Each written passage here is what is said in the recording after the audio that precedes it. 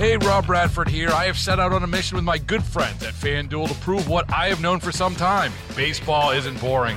Now I have a daily podcast to prove it with some of the most notable people in the baseball world, screaming baseball isn't boring from the mountaintops, or at least agreeing to come on our show. Players, managers, GMs, and yes, even the commissioner of baseball, Rob Manfred. It has been a constant wave of baseball's most powerful voices. So join the revolution. Subscribe and soak in Baseball Isn't Boring. Listen on your Odyssey app or wherever you get your podcast. You'll be glad you did. We have watched over the past few days a very high-stakes tit-for-tat here with the U.S. military and Iran-backed militia groups. And an Iran-backed militia group just today claimed responsibility for a drone strike against a base in eastern Syria. Now, that base is used by U.S. troops, and it killed 6 American allied Kurdish fighters.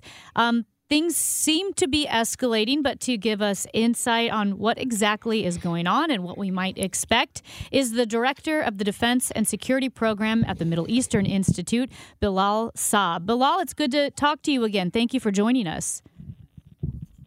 Hey, guys. Good to be with you again. Well, as we see this back and forth, it's a little bit like what happened back when Trump retaliated by going after Soleimani, and then we saw a back and forth for a bit and things died down. Is this similar? Is this different? What are we looking at right now?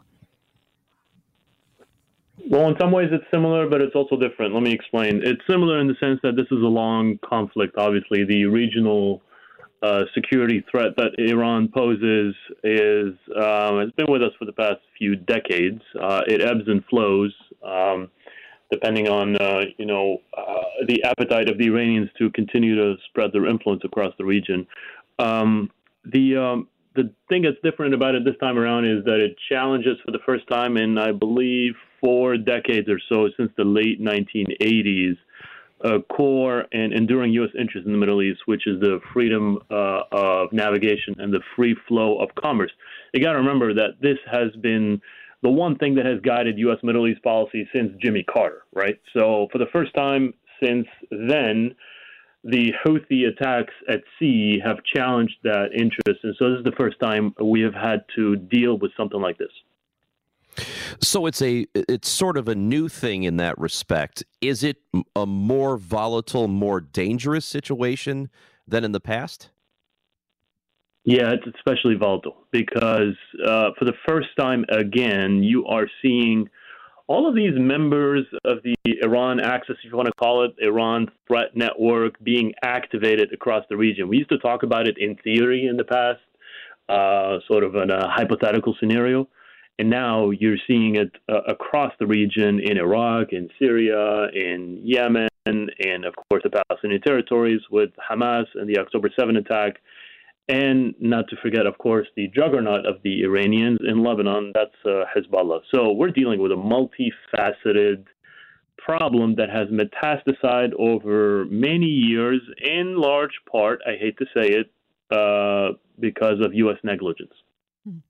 Well, can you explain, what do you mean by U.S. negligence? I know there's a lot of disagreement regarding the U.S. and its relationship with Iran, whether that's the JCPOA being in it, having Donald Trump pulling out of it, joining it again. What do you mean by the negligence?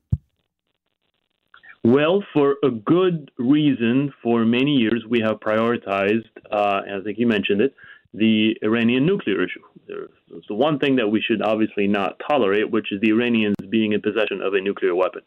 So that's understandable, but at the same time, we have I'm not going to say totally. We have, to a large extent, ignored, underemphasized the other nuclear problem, which is this regional axis and these proxies that have proliferated across the region, which have allowed the Iranians in many ways to spread their nefarious influence and enable all of these attacks that we're seeing today. We have hardly ever been serious about strategically addressing this problem. Our partners in the region have begged us to look into this.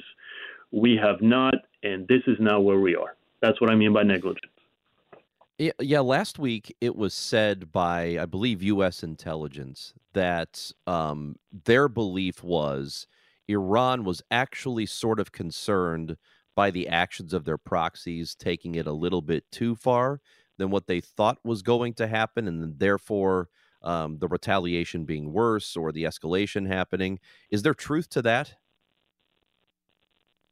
I love my colleagues in the intelligence community. I brief them every now and then, not to name names. I think this assessment is absolutely bogus. Okay. The Iranians do not provide generous, continuous military assistance to these proxies and then worry about how they're going to use them. These attacks are entirely consistent with Iranian strategic designs. If the Iranians wanted to de-escalate, all they would have to do is stop these weapons systems and, of course, leverage those networks that they have to have an honest, serious conversation about managing that violence. But they are doing the complete opposite. I don't know where that assessment is coming from. Now, there might be differences amongst proxies, some a little bit more, amenable to Iranian preferences and so on and so forth. But those differences are minimal. I do not really see any actor that is working independently and against Iranian preferences. That's ridiculous. Right now, this conflict, the back and forth, including the militia group strike in eastern Syria, and then the U.S.'s strike in Iraq, and then the militia groups, again, their strike in Jordan. Is this all the same Iran-backed militia group, the Islamic Resistance? Yeah, I mean, it's an umbrella organization. Obviously, it's got multiple, parts to it. But this is really a secondary question. I mean, I think we over-litigate who exactly pulled the trigger and who exactly did this or that. It doesn't matter. It's all really part of the same network that is sponsored by the Iranians in many ways, in close coordination with the Iranians. And that's what we should be focusing our strategic communications on, to seize and desist. This is not really a purely legal matter in terms of who perpetrated these attacks. We know who's behind them. We know what the return address is.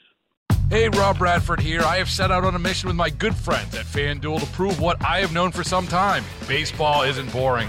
Now I have a daily podcast to prove it with some of the most notable people in the baseball world, screaming baseball isn't boring from the mountaintops, or at least agreeing to come on our show. Players, managers, GMs, and yes, even the commissioner of baseball, Rob Manfred. It has been a constant wave of baseball's most powerful voices. So join the revolution. Subscribe and soak in Baseball Isn't Boring. Listen on your Odyssey app or wherever you get your podcasts. You'll be glad you did.